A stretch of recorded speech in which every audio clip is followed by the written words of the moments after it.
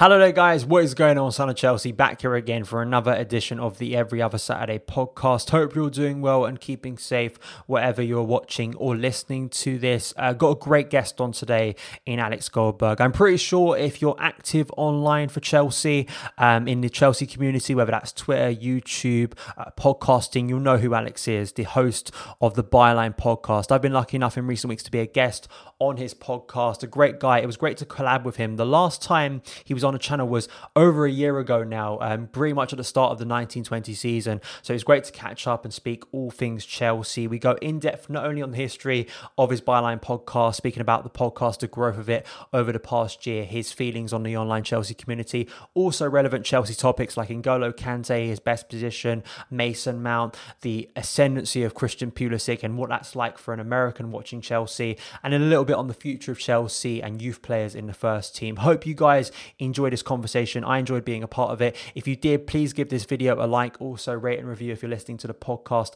unedited. But I hope you enjoyed the conversation. Let's get to it. Okay, so Alex, thank you so much for joining me on the channel today. I think it's been over a year since we collabed on the channel. So much has happened and changed, not only in terms of Chelsea and football, but just the world in general.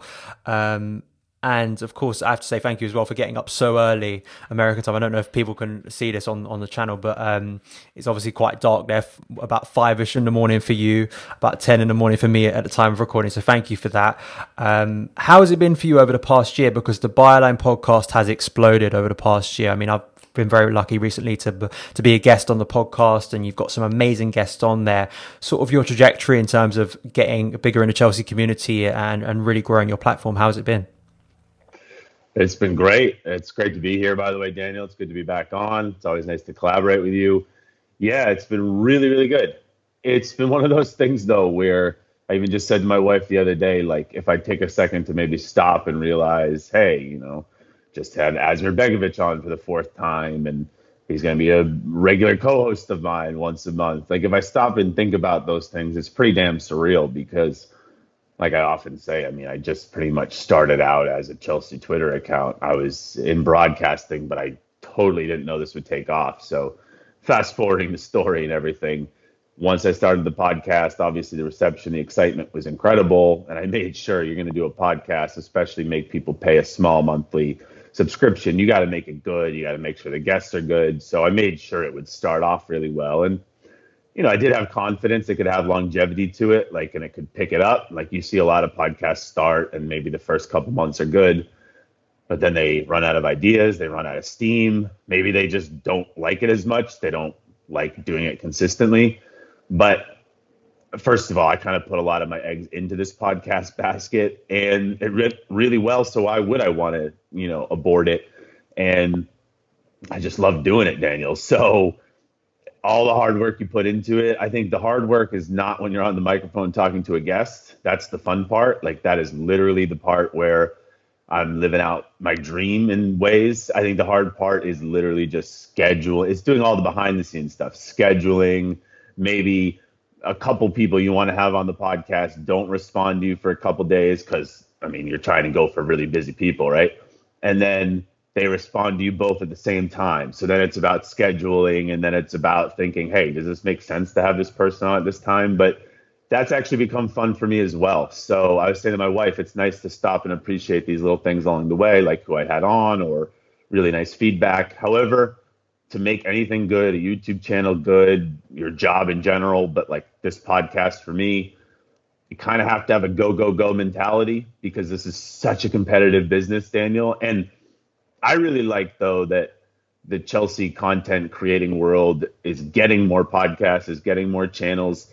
I do view it as competition, but not really, because I feel like all the new ones popping up have their own allure, have their own uniqueness, also are usually bringing something positive to the community. So actually, it just makes me better. And I really think overall, we just need as much great content as possible. So it's going great for me, but I also kind of like the way that maybe it's spilling out into the Chelsea community in general. So yeah, it's been a great ride. I definitely agree with that. And what I like about your pod is sort of the mix you have of these amazing guests, whether it be, Harry Redknapp, Asmir Begovic, sometimes getting players sort of family involved as well in terms of getting the background to some of these players in terms of Chelsea. We were just, speaking about certain guests you may be getting on the channel soon, and it's exciting. But I also like not only getting on those really exciting guests, whether they be journalists as well, but also mixing that with Chelsea creators and Chelsea fan voices as well. I think there's a nice balance, and you could probably, just because you're getting the big guests that sort of attract a lot of attention, I like the fact that you've always sort of stuck to the thing that you're a part of the Chelsea community and you want to give a voice to Chelsea creators as well. I think that's a real positive too. That's one of my biggest things is it's great having, and I'm not name dropping the name drop, but it's great having a Martin Tyler on or somebody like that. However, yes, he's a real person, but that's not real life. Like, you don't speak to those people every day. Also, that is one very specific view of the football world.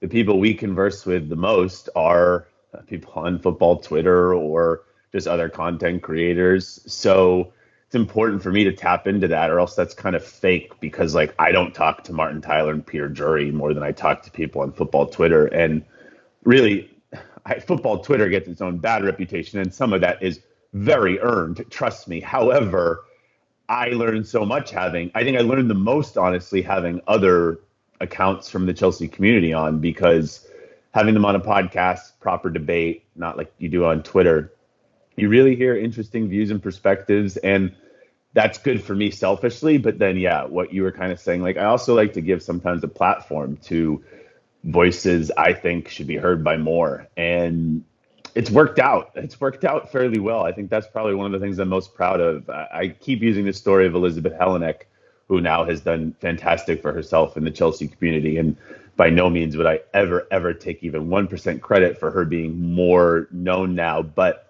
it was a good example of, I wanted patrons, so my listeners, to send in voice notes. I'm doing this now again full time, and I'm starting to discover some really good voices now on the podcast. But I tried this a long time ago on the pod, and Elizabeth sent in a good voice note. And yeah, and then I had her on the podcast as a guest in a roundtable, like I call them. And people really enjoyed hearing her. And I think she got confidence from it. Forget what it did for me or my podcast, but she got confidence from it and kind of ran with it. And that's the thing, is maybe we can find people, or people can find themselves and think like, oh, wow, I really like speaking about Chelsea. So yeah, that's one of the big allures, and I'll never stray away from a Chelsea roundtable, like, ever. If I go 4 episodes without hearing someone from our Chelsea content world or Twitter, I think I'm doing it wrong.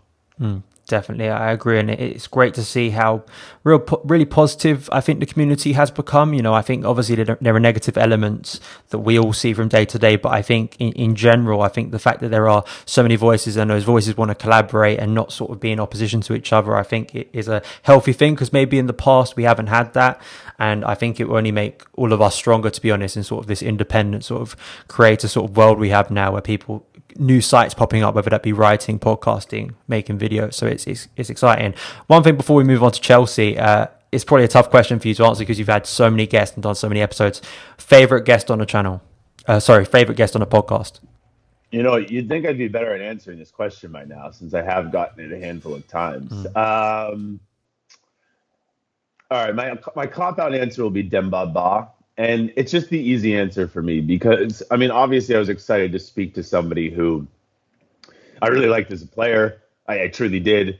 But also, he's 1 degree away from Eden Hazard and some of our favorite people. Like, he and Eden are great friends. And Demba always, to me, just as a fan viewing on the TV, he always seemed to me like a likable person as well, not just like a player who was fun to root for. Dare to Demba, that whole phase.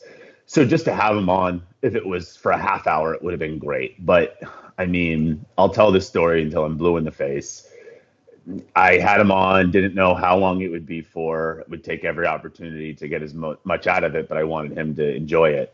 And I used to use not Skype, not Zoom. I used something called Uber Conference to get my guests on. Don't ask what it is. It's just a very outdated version of what we use online here. And Demba, really, no one had ever had trouble, hence why I was still using it. But Demba was having trouble connecting to it. It was taking like 45 minutes, and I was freaking out, thinking, is this just going to be the end of my chance here? Is he just going to log off? We don't know each other that well yet, so he might just think this is my Sunday. I'm not going to spend another 45 minutes trying to log on. So I thought on my feet, I'm like, okay, I know Zoom's popular because the pandemic had just started and Zoom was like erupting. So I was like, Demba, you got a Zoom account? And I didn't have one. He's like, yeah, no problem. I got one. I was like, okay, so do I. Lie.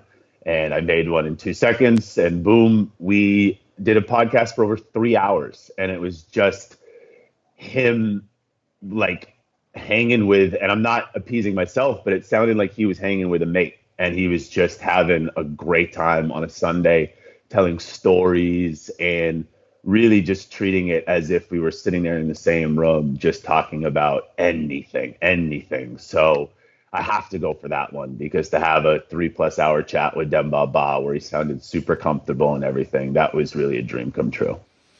Yeah, Demba Ba, I mean, he's one of these players that I think, when you actually look at the amount of time he was at Chelsea, it's one of these weird things for football where you may not be like the best player at the squad, you may not have the most talent, but with the way football works and the narrative of football, you can score massive goals and be remembered forever, even if you didn't score as many goals as some other players. And the fact that he scored the goal against Liverpool, the fact that he scored the goal against PSG, I think there'll be so many memories for Chelsea fans because he was involved in big moments. I think like Michy Batshuayi is sort of the same thing. He'll always have the West Brom goal for him in his Chelsea career.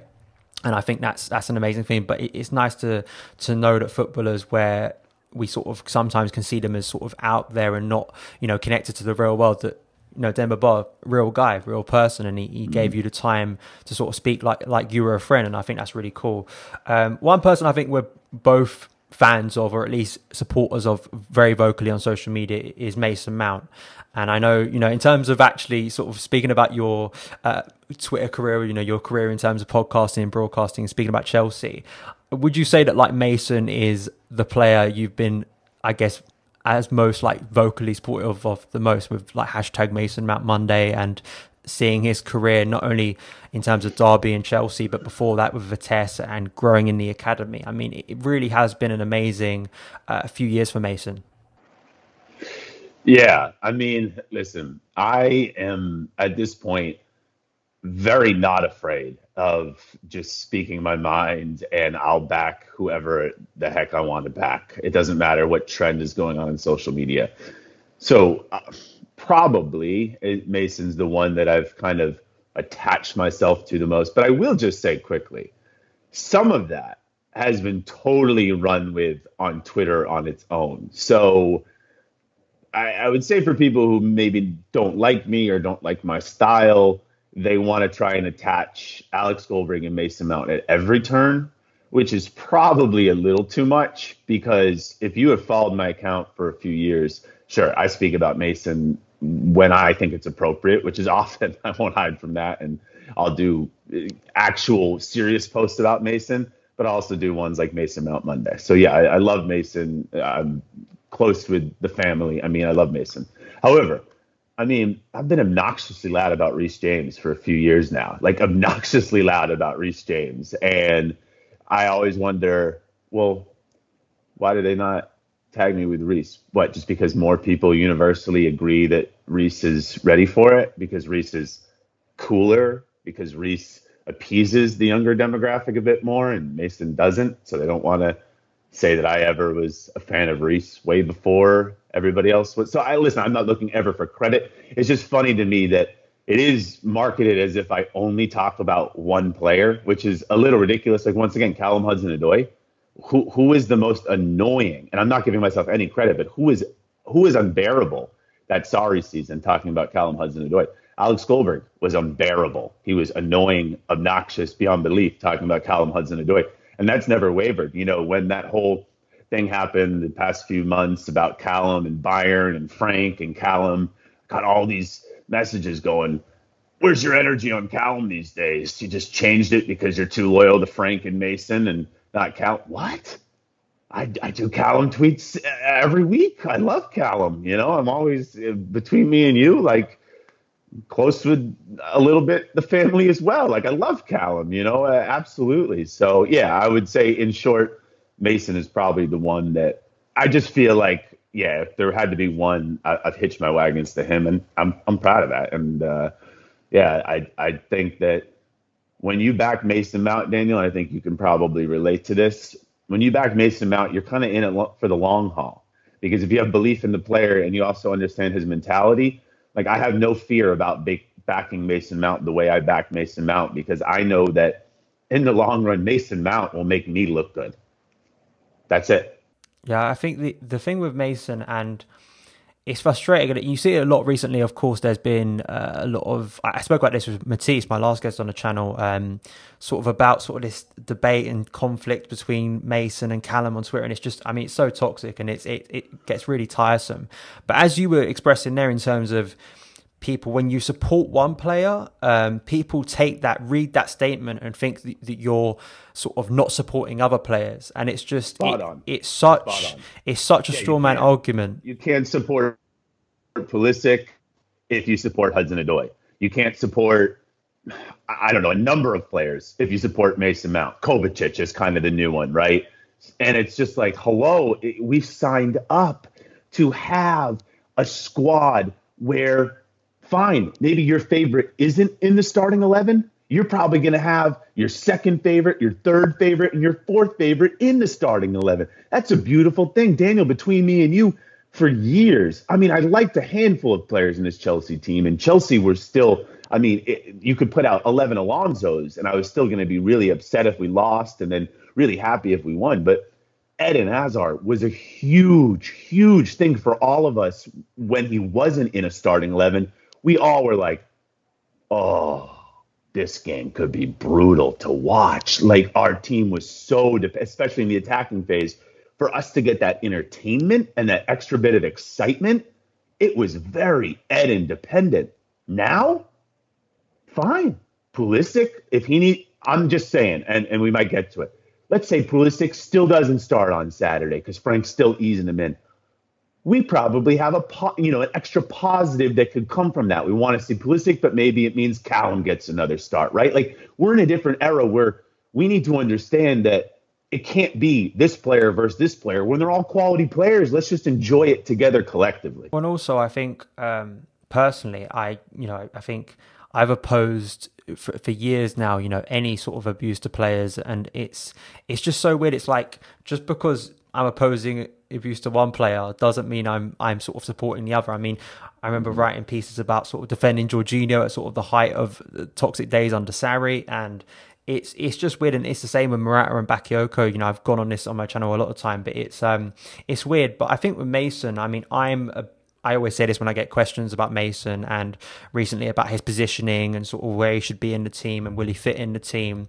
My answer to the question has always been, Mason will find his way into this team, don't worry, because Lampard trusts him. I mean, to me, he very much symbolises the best of Lampard's Chelsea. Would you agree with that? Because I think he's such a great symbol for what Lampard wants to do with Chelsea. Yeah, I was thinking yesterday that having Mount out there, and it's still nothing that some of Twitter wants to accept, but having Mount out there, even let's say he's playing out of position, first of all, Frank's going to find a couple positives from him being in said position, whatever that position is. Say it is right wing, right?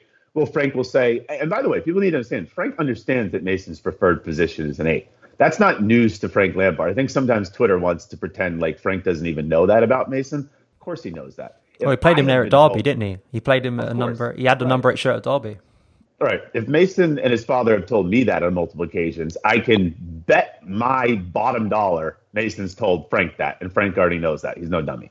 But say Mason plays at right wing. Well, Frank will think, okay, but now he's a little bit higher up the pitch. So now he can at least angle when we're off the ball, when we're not in possession, he can angle the press at a certain point.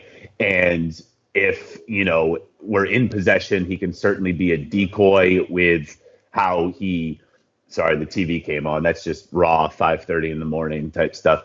If we're in possession, people need to understand that Mason's very smart about where he shows for it. So you want Kai Havertz in the 10, right? So that's great. Mason at right wing, that's not ideal. However, Mason's positioning often, if he is not receiving the ball, it's almost decoy where he's creating space for others. And if he is showing for the ball, he will try and show in pocket. So Frank views having Mason out there as a positive in so many ways. And of course, on Twitter, it gets chalked up as, oh, just because he's a chicken with no head running around and that's all it is pressing. No, I mean, it really are small things, but a lot of them that he brings to the team every time he's out there, no matter what position he's in. So I think, Daniel, to answer your question, are they just kind of a better team with him out there? Is he kind of a representation of Frank's football? Yes and yes, because he puts across, of course, what Frank wants to do, but a lot of what Mason does is contagious. So I guarantee you, when Mason is pressing high up the pitch, or a big thing for Frank is win the ball back. You lose possession, I want you winning the ball back as quickly as possible. Have we noticed how good Kai Havertz is? He's not Mason in that department, but Kai Havertz now for Germany and for Chelsea, at least in that Carabao Cup game, he has created a goal off of pressing, making a tackle, making an interception. And that is going to start being really contagious. And I'm not saying Mason taught that to Kai, but Mason is a representation for Frank, always on the pitch. The Athletic has written about it this week of what he wants his players doing. He doesn't expect them all to be exactly wired like Mason or Azpilicueta, no. But if he believes in his ability, which is a big thing here, folks, he does, then everything else is really something positive for Frank, and he feels like that can kind of grow into the squad. So I always say, if you don't believe in Mason's ability, and we really can't have much of a debate, I guess, because then I can't even argue with you not wanting him in the team if you don't believe in his ability. If you do believe in his ability, you need to realize that then everything else he brings, it just kind of multiplies the effect he can have. Maybe at the end of the game, it's not a goal and assist for him, but you need to realize he may have made it easier for someone else to get a goal and assist. I think that the thing is with Mason, and it was so apparent last season when he wasn't in the team, how the energy level of us just significantly dropped. I mean, I think it got worrying at a point because you never want to sort of be a lopsided team and rely on just one player. Same thing, quickly to interrupt you, same thing happened at Derby. The season Mason had an ankle injury. So, I mean, his one season at Derby, he was fit for most of it. But I want to say into the new year, for a couple months, he was out with an ankle injury. And Derby also lost a lot of life. And they started to look not like the same team. And mind you, Daniel, he was like 19 at that age, 18, 19 that season. So, I mean, that speaks volumes. So already there in the first season with Lampard, sure, after 4 or 5 months of him being in the side, he goes out. And a team, Derby, they had a young team, but they also still had plenty of senior players. They started to look like a different team. So it's contagious. It is, and I hope to see more of that this season. And I just think Mason will find his way into the team, because you got to understand, coaches have their favourite players. They have players that they trust and rely upon. And I don't know why people don't understand that. That's happened with every coach, and we're not at Cobham, we're not at training. You know, if I was the coach, as Frank says himself, and he expresses this, it's not only about what you do on a Saturday for the 90 minutes, it's about what you do at Cobham every day, every single day. And Frank's sort of professionalism in his career is so much a part, I think, of his coaching and his coaching philosophy. He will not stand for players not putting in 100%, and it's a very basic thing. But I think people need to understand that about Frank's selection. Just because, say, Kovacic or someone else you think may have superior technical ability, Frank may look at it and go, he hasn't put it in training this week. And that's not a slight on that player. It's just the way he goes about things. I want to talk about sort of another midfielder, N'Golo Kante. We saw these rumours this week of a fallout between him and Lampard. Very strongly rubbished by Matt Law, which is, I think, if one person you want to sort of rubbish a story, I mean, Matt Law was sort of right out there rubbishing these rumours. These rumours about Kante leaving have been present for about 3 years, and all of them get rubbished very quickly. I just wanted to ask you, because the debate around Kante about his positioning has been going on now for what feels like 5 years, but it's probably only about 2 years since Sarri arrived.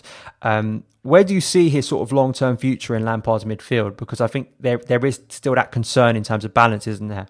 Yeah, there is. He's an interesting player to have a problem with because, first of all, yeah, I shouldn't even spend a second on the story needing to be rubbish, but it's just funny that N'Golo Kante could have a falling out with anyone. I mean, I think that's hilarious. He's got to be the nicest person, apparently, ever known to man. Now, yeah, it's just such a weird. I always think Conte is a good subject for YouTube channels and podcasts because he does hopefully produce quality, respectful debate. Because I think the first season, when I say first season, that season under Sarri that produced a lot of debate over his position, it wasn't always the most respectful debate, even between pundits, because people were being really stubborn based on the previous facts that, hey, Conte has never played here before. And it became this whole thing about some people needing to remind others that he's never been a lone DM. Oh, but he's also never been an attacking eight, which sometimes he was with Sarri, but he wasn't. He was being the Alon guy from the Napoli days. So it created such an uproar from people who thought they had Conte figured out. And then whatever, I don't need to explain it to you or your listeners. But now I feel like it's settled down where we've seen that Conte, just having him on the pitch, no matter where he is, more often than not, he's going to do something for your team where you're like, wow, no one else will do that. That's very N'Golo Conte specific. I don't care if he's more of an eight. I don't care if he's more of a DM with a pair, a lone DM. He still is such a quality player to have on the pitch. But where can you optimize him, right? That's the conversation. Where can you optimize him? Where can you put him where it will kind of get the best out of him, but also maybe it will allow others to just do what they're best at? Like, can you make Conte where he does what he does best, but also everybody else can kind of just focus on other things? So what I just said there, that would kind of lend itself to, could he be a lone DM? Could he be the sweeper behind a bunch of good attacking players, cleaning up everything so he can focus on being a unique interceptor of the ball and tackler of the ball and almost just like the first protection to a back four? Can he do that? And I know Frank tried to do that in the restart. I know Gilmore got injured and then Jorginho came into the side, but it was clear Frank tried that for a little bit. It was clear that he was going to try that. But I think we come back to the conclusion that Conte, to be truly N'Golo Conte, he doesn't need to be, or he shouldn't really be, disciplined to a spot. So, okay, maybe then he shouldn't be a lone DM, because if he's not disciplined to a spot and now all of a sudden you've lost possession, they hit you on a counter, you have nobody sitting in that area in front of the back four. So that could be problematic. So, Daniel, what I've been saying a lot on my podcast lately is I think it's okay at this point to say we don't know where necessarily Conte fits best right now. I know he does fit best somewhere in this side. Like, I did entertain early last season, hey, do you sell Conte? Do you start thinking about selling Conte? Not because I don't love him. My God, I love him. And Daniel, I'm sure you know, if you entertain that with a select few, they'll think you don't love him. But I did it purely from a business sense. Could you still get a decent return for him? Injuries are creeping up. Now I think you've passed that point where it makes almost no sense to sell him, in my opinion, unless you really wanted to go, which I highly doubt that's the case. So now you think about, well, we're stuck with him. What a horrible problem to have. Of course, I'm being sarcastic. How can we use him? How can we best use him? So I think, Daniel, we're going to see him in a couple different roles consistently. I think sometimes we still could see him in a lone DM role. I still think that's something Lampard will try until he gets maybe his preferred DM, who's clearly not in the team right now.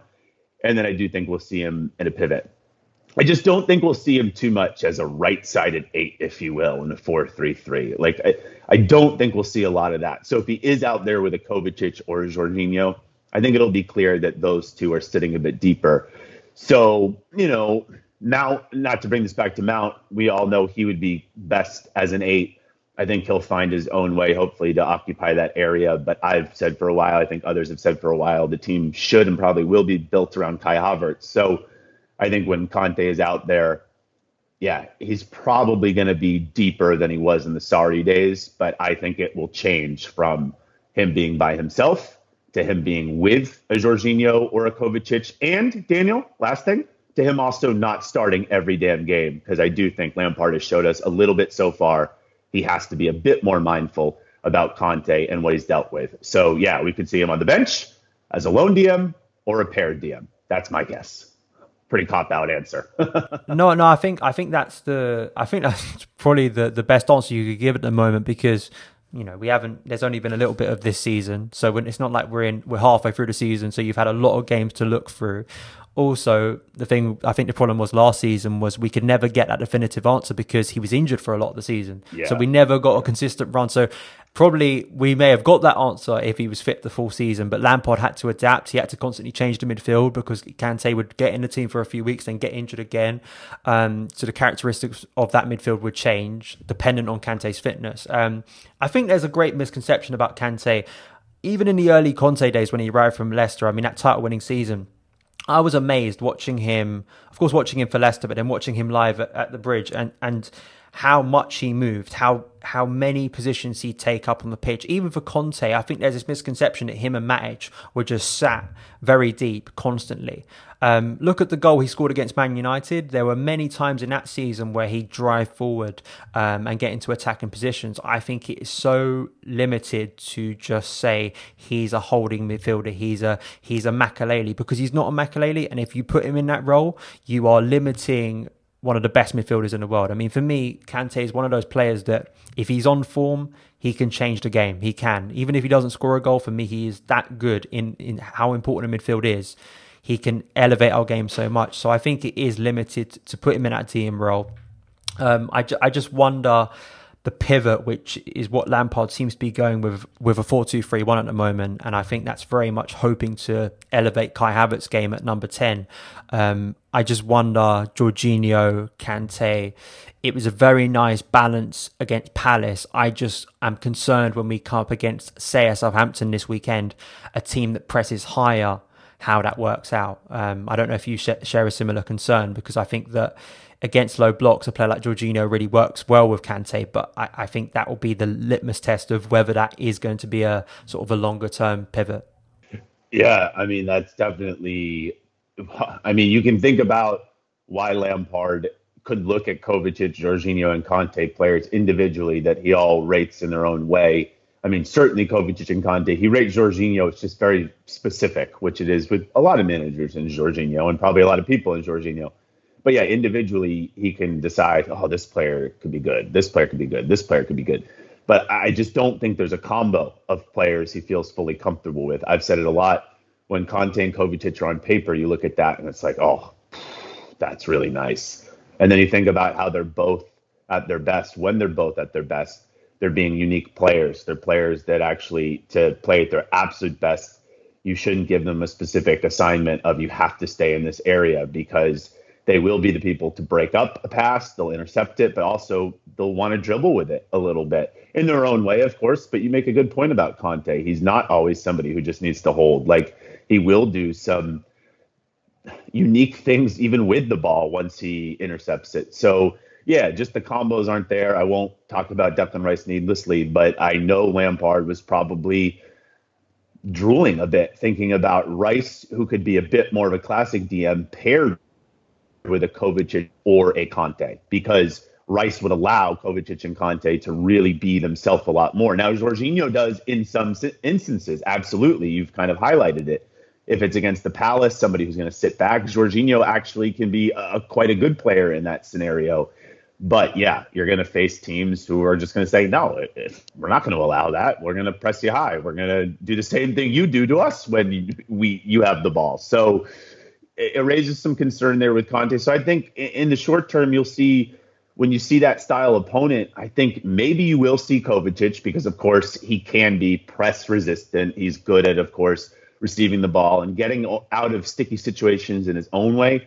Now, Daniel, I love it from Kovacic. It usually produces a really nice YouTube video as well. Some of the ways he can get out of high up pressure, double teams. However, we also have seen Kovacic in the last 6 months probably produce a high amount of turnovers in dangerous areas. Now, we haven't really been burned by them a lot, but it does highlight that that is not what you need from a DM first and foremost, the ability to dribble out of dangerous pressure near your own box. So I think when it's Kovacic and Kante, Frank will just hope that the combination of those guys and people helping around can break high presses that are being, of course, attacked against them. However, when you see Kante at the lone DM, I do think you'll see Mount a bit more as a proper 8. I don't know if that's where his starting position will be, but I do think that they've already set up a little bit of a template where someone like Mount can go help N'Golo in the moving the ball forward, the progressing the ball forward when there is a little bit of pressure,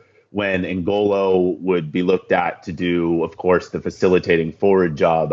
We've already seen Mount kind of help him out there and do the industrious, as I like to say, the industrious sides to being an 8, where this is, I keep coming back to this. I don't know if we'll see this against Southampton. I don't know how soon we'll see this, but if we do see team, an 11 with Conte, just Conte, no Kovacic or Jorginho, I think we'll see, no matter how they align, I think we'll see Mount operate a bit more in his best area as an 8. And maybe Kai would be maybe an 8 on paper. But Daniel, I've been really repeating this a lot. The pitch does not have to be parallel on each side. So it does not have to be balanced. So yeah, maybe it would look like Kai would be parallel to Mount, right? And then you got N'Golo here sitting behind them. But I really think Kai will be a little bit more forward and a little bit, honestly, more central towards his 10. And Mount will be a little bit more further back on the left, still in front of Conte, but doing that industrious job where he's getting the ball from N'Golo, he's pushing forward, he's finding players in pockets.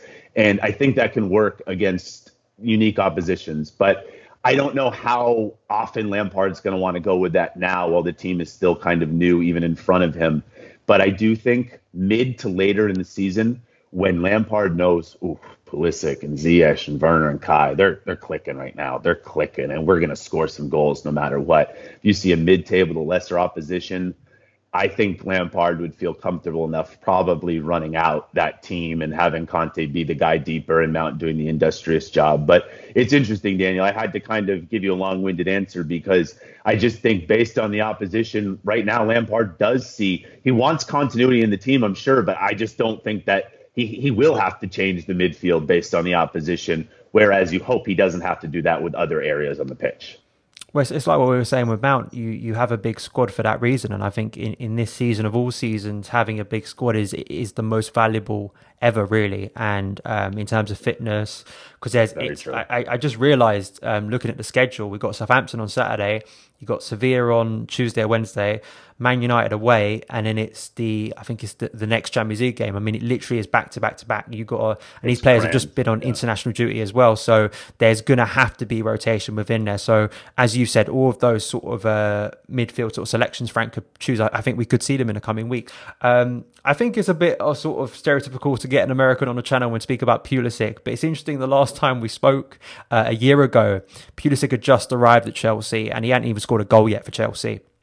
And I remember asking you about, Pulisic, how important he was to American football and sort of the hopes of Pulisic coming to a massive English club and succeeding. I mean, 1920, although he did have some early struggles and injury problems, I mean, by the end of, I thought he could be that good.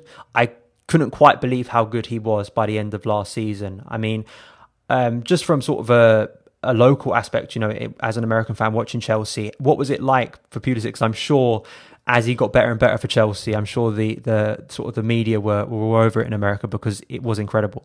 Yeah, I mean, I hate to think about how much more it would be obvious to me and Americans if it weren't for COVID, because then we would see a little bit more, like we'd be going out to pubs and we'd be just living life how we used to be. We'd see people on the streets more often, and I'd really get a gauge of like, oh, wow, there's Pulisic kits that I normally wouldn't see. So I think I will see that in due time. But COVID obviously has changed a bit of how I would fully see the impact he's made. But yeah, I mean, Christian Pulisic, I would say even when he was like 16 or 17, and he was out in Germany, and he was no more than players we've had like a Freddie Adu, who might mean nothing to this channel or many people listening, but he was like way back in the 90s, I want to say. This young wonderkind who was supposed to be the next big thing. And for us, that's how we market all athletes here in the U.S., but especially for, I have to call it soccer in this instance, like it was really an unpopular sport in the 90s compared to our sports here. And once Freddie Adu kind of failed and he didn't turn out to be anything, it just added on to this reputation we have in the country of, we're just not any good at this sport. We're just really not meant to be good at this sport. We can be good at the other ones, but it just felt like we were almost starting to become our own joke. We were making fun of ourselves. We have been for a while with our U.S. men's national team. However, right when Pulisic made that move to Germany, I do think some people were like, let's see. Like, because even the most fair weather fan knew Bundesliga for a 16-year-old American. Wow, that's not bad. And then you had like people like LeBron, right, start tweeting after maybe Pulisic would have a good game, or just U.S. athletes with a huge public profile taking notice, who were at least a little bit into the sport, taking notice of Pulisic. And yeah, he never fully hit the ground running at Dortmund because of little injuries here and there, but he always had moments. He always had enough to maybe keep you interested. Me personally, I've been outspoken. I was always a fan of him, but I was so cynical about how the United States was at this sport that I thought to myself, we must be overrating him. We must be overrating him just because we are just such a joke right now. All he has to be is good, not even great or promising. And we're just going to view that as a huge step up from what we have had. But yeah, Daniel, I mean, I would say that right when Frank started playing him, yeah, I know he didn't start playing him right away, but beginning of last season, when we saw Pulisic play a bit more, the hat trick, of course, like I did start to think, ooh, wow, okay, all right, like this is not going to be a bust or a flop. And his mentality was always something I was really impressed by. So I knew that, Frank, it was giving him a bit of a hard time, some people on Twitter would say, with playing time in the beginning. I think at the end of the day, he was just kind of protecting him, easing him in. But also, he was trying to do what he's trying to do with Callum right now. He also was trying to make Pulisic grab it, like really grab it by the horns and prove to him, hey, I should have you in my starting 11 every time out. And my God, I mean, similar to what you were saying with Conte, we could never fully see Pulisic in our side for much of the season. People now forget because of that abductor injury that kind of kept being annoying. It kept feeling like each press conference we had with Frank, he would finally say Pulisic's in the squad, and it was just drawn out and drawn out and drawn out. And then finally Frank said, like, I feel bad for him. I had the same injury too once upon a time, and they just kind of linger. But maybe the pandemic helped him because it did allow him to get some extra time for recovery. And Daniel, what we saw out of that restart was scary good. Like that was, yeah, as an American, it was pretty cool for me to realize, holy crap, someone from this country and truly from this country too, like Hershey, Pennsylvania, like it doesn't get any more. I know his grandfather, everything Croatian and stuff. And when he was young, he had a couple moments in the UK, but really like truly American, Hershey, Pennsylvania. And what we saw out of that restart, it wasn't just the play, it wasn't just the dribbling, it wasn't just the confidence he had, but it was like the demeanor and the aura he was giving off on the pitch. It was like, I'm a legit freaking player. Give me the ball. It was almost like an NBA comparison. Like, give me the ball. I'm going to go do something with it. Like, and the way he turned was so direct. And yeah, I mean, there were plenty of people who were already fully on board with the Pulisic train then. And I was certainly getting there after what I had saw at the beginning of the season. But I think if you watch that, Daniel, if you watch Pulisic out of the restart, whether you're American or not, and you're not a believer now, when he's at least fit and on the pitch, I just don't think you're watching closely enough, because I know it was a smaller amount of time, but that was one of the most convincing periods of play from a player I've seen in a while. So yeah, for an American, I think that caught a lot of people's attention. You got to remember, no one was doing anything during that time. Everybody was in the house. So I can't exactly give you the report over here in America once again because of COVID, but I guarantee you, yeah, that probably made him that much more in people's minds. And I think once we do get back to normal, whatever that new normal is, I guarantee you, Daniel, I'll go to a pub soon after and be for a Chelsea game, and I'll be surprised by the amount of people who have caught on to not just Christian Pulisic, but Chelsea. Like, Christian Pulisic can make Chelsea America's team. Yeah, I was stunned with how good he was. But I think, you know, he had that, for me, very much defining week in the autumn last season where, what was it? He came on against Newcastle, and although he didn't get the assist, I think he very much changed the game then and almost helped to set up the pass before the pass. And then he came on against Ajax, set up the winner there. And then he got the Burnley hat-trick, which was just incredible. The most amazing thing to me about Pulisic is you can talk about the speed, the acceleration, the dribbling, the incredible story in terms of him from a young age having to play in sort of older age groups, those incredible videos where he's just so small on the pitch and being able to deal with physical teams. I mean, that's why when I wrote an article about Pulisic, about sort of Burnley, and it was such a sort of you could look back at the early days of him playing football, having to play against more physical players, and then look at him against Burnley excelling as well. And sort of seeing that comparison, and he's been doing this almost all his life, you know, dealing with having to play against older and more physical players and really excelling. For me, it's his anticipation for goals is just incredible. I think he's got almost a Diego Costa sort of striker level instinct to be in the right place at the right time, and that's weird because that's limiting his game. But for me, what I just think when you make comparisons to Eden, I think he can score many more goals than Hazard did. And that doesn't mean he's going to be a better player than Eden Hazard, because Eden Hazard was an incredible player for Chelsea. Don't get me wrong. But I just think Pulisic could be that winger that could get over 20 goals. I don't know if you agree, because I think in terms of being in the right place at the right time when a cross goes into the box that you saw so many times last season, or just his motivation and hunger to get on the score sheet, I think he's just so difficult to stop, and I think he'll get a lot of goals. Yeah, I totally don't disagree. And that is going to be a big kind of U-turn or 180 from when he hadn't yet played for Chelsea. And I was thinking about how many goals he would score, because let's be real, in Germany, that was something you could at least raise a question about. Like, will he be a goal scorer? But my God, how can you watch, especially what he did out of the restart, and not think that, yeah, he'll score goals, but also he clearly wants to score goals. Like, he's telling you that through his play. So I think everything you said there was spot on. He just looks to do it more than Eden. Like, that's just clearly when he's on the pitch, it's just a bit more of a priority from him. And it probably should be, because let's be real, what Eden does best, I mean, really nobody does better than Eden Hazard. I mean, obviously, Messi is just so clear, but there are certain things that when Eden is Eden, that just nobody does better than him. So there was two moments, and I'm never going to be able to tell you the opponents because my brain doesn't work like that. But they were both in the restart. And well, actually, one of them was in, unfortunately, the FA Cup final when we lost to Arsenal. The goal he scored was just, of course, him being hungry to get in the middle of the box and finish something off, and always wanting, of course, to have the ball around Giroud or somebody like that. See, Eden would use Giroud higher up the pitch to kind of make beautiful plays and to get the play started and to create some type of a great chance. But he would use Giroud as a target man out of the 18. Pulisic's probably looking to use someone like Giroud a little bit more in the 18. Hey, just literally touch that ball so I can put it in. So Pulisic, you can tell he's thinking of all unique ways to score. So much so, my second example is maybe his first goal out of the restart. We were not doing well that game. Aston Villa, I think it was. He came off the bench and equalised. Far post. It was like a header or a tap in or something like that. Far post, and he kind of came out of nowhere. I think we were wearing the black jerseys in that game.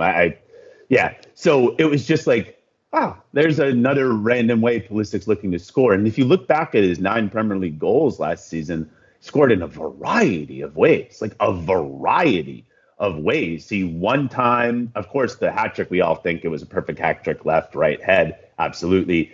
But then in that really nice run of form, he scored kind of just like a poaching goal, as you would with a striker just running to net. Someone crossed it in towards the middle of the goal. I mean, you saw from him, really, I don't want to take words out of your mouth, but like he was looking for all ways to score. He was showing a hunger to score. And the only thing that will stop him, Daniel, from getting at least a couple seasons, at least one season of 20 goals is fitness. That's the only thing. Yeah, I think once he's back, and hopefully maybe we'll see him start on Saturday, or definitely I think he'll be starting the Sevilla game. I think you're going to see a different team that we've seen in the opening weeks of the season, because he's so difficult to defend against. He wants those goals. He wants to score. He wants to create chances. I think that he will be the star for me of this season if he gets a good run of fitness, because I think you saw it last season. He became so integral, and with the new players to combine with as well, it's just so exciting to think about. No, I haven't got long because you've got a dash, but last thing I want to sort of ask you about is sort of the future of Chelsea.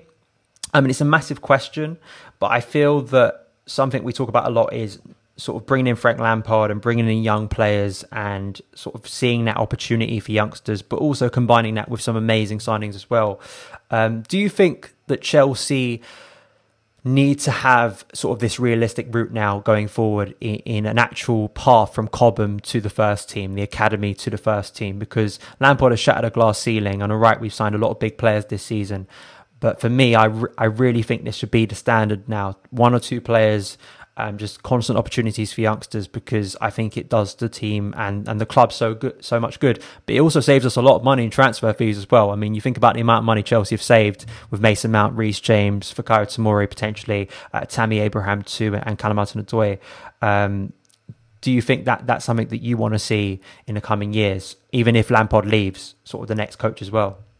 No question. No question, because I don't even care. I mean, I do care, but I don't really care what happens this season based on results, because we can already say whatever happens with the players that Chelsea got in the transfer window, you can already say that that transfer window isolated was a massive success. Anybody would say that because the prices you get those players for, if you were to get someone really analytical, right, and was just all about telling you scientifically how good something was, they would tell you that just forget the results and what happens after. That transfer window from Chelsea, besides not being able to sell some players, was a historic success.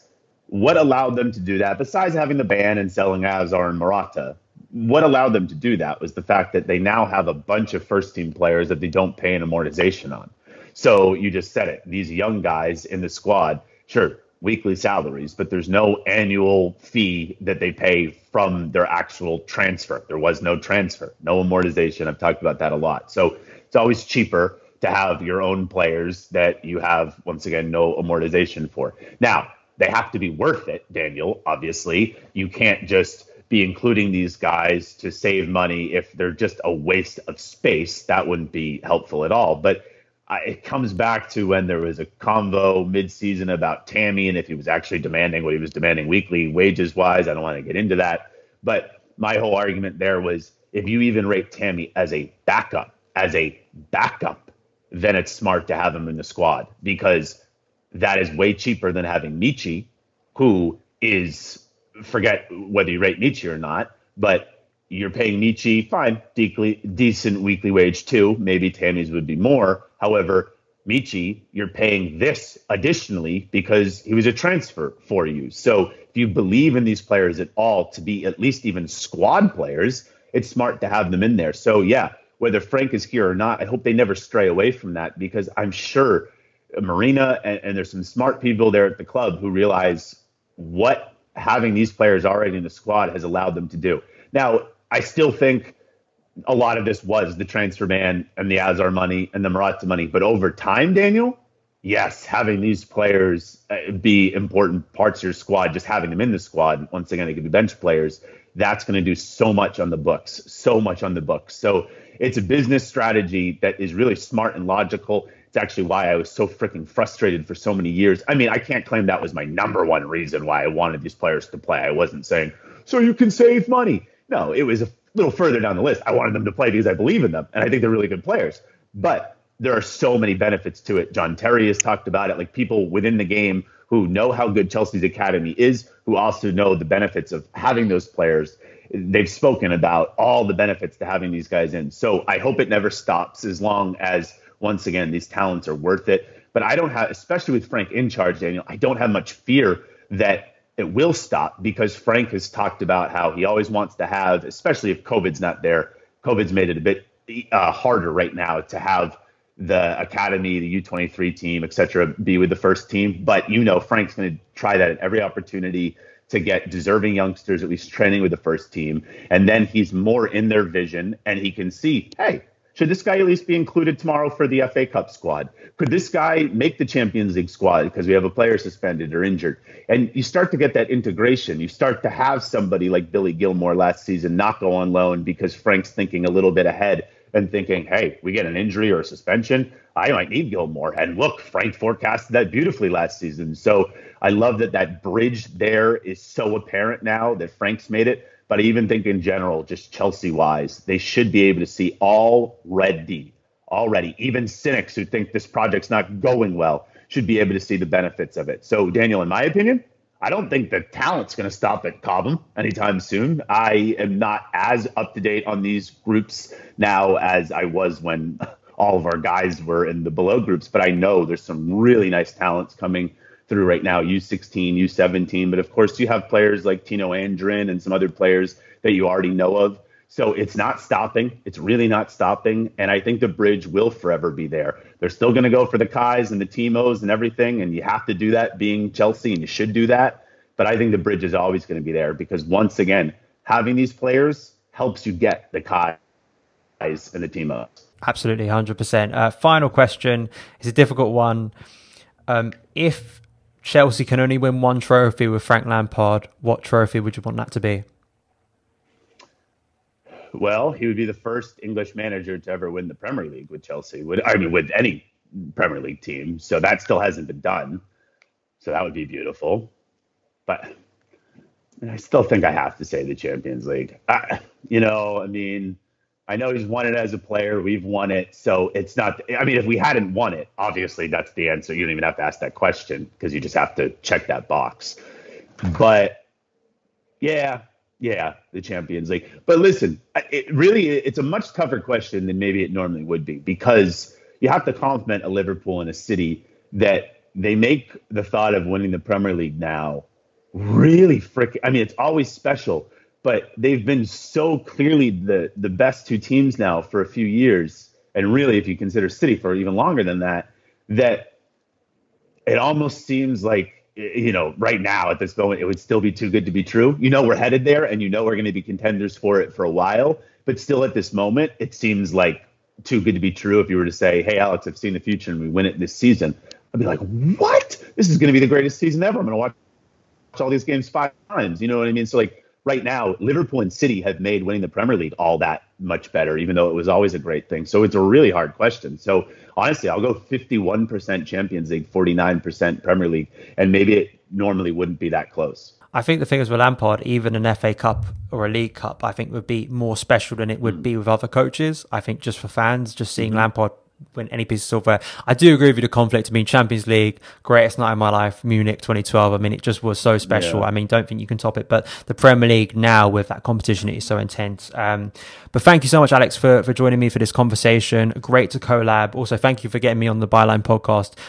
Guys, if you haven't listened to that podcast, please go back and listen to it. We spoke about a lot of interesting topics, even though it was, I think, pre-West Brom and Palace. We did talk about some wider topics that I think you'd like to listen to. But as I do with all my guests, Alex, I want to give you the opportunity now to shout out where people can find your work online. All right. Yeah, appreciate it. So you can follow me on Twitter at Alex Goldberg _. And then I pretty much keep it simple in terms of my content creating these days. It's all on the Byline on Patreon.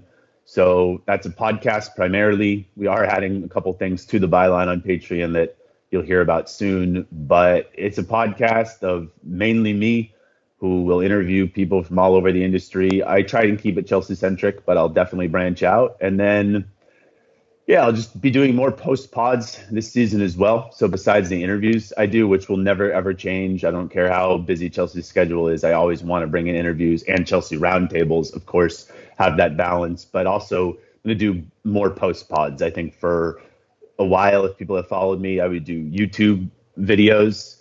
So now I can't be on 8 different platforms. So I'm just keeping it centric on the Byline on Patreon.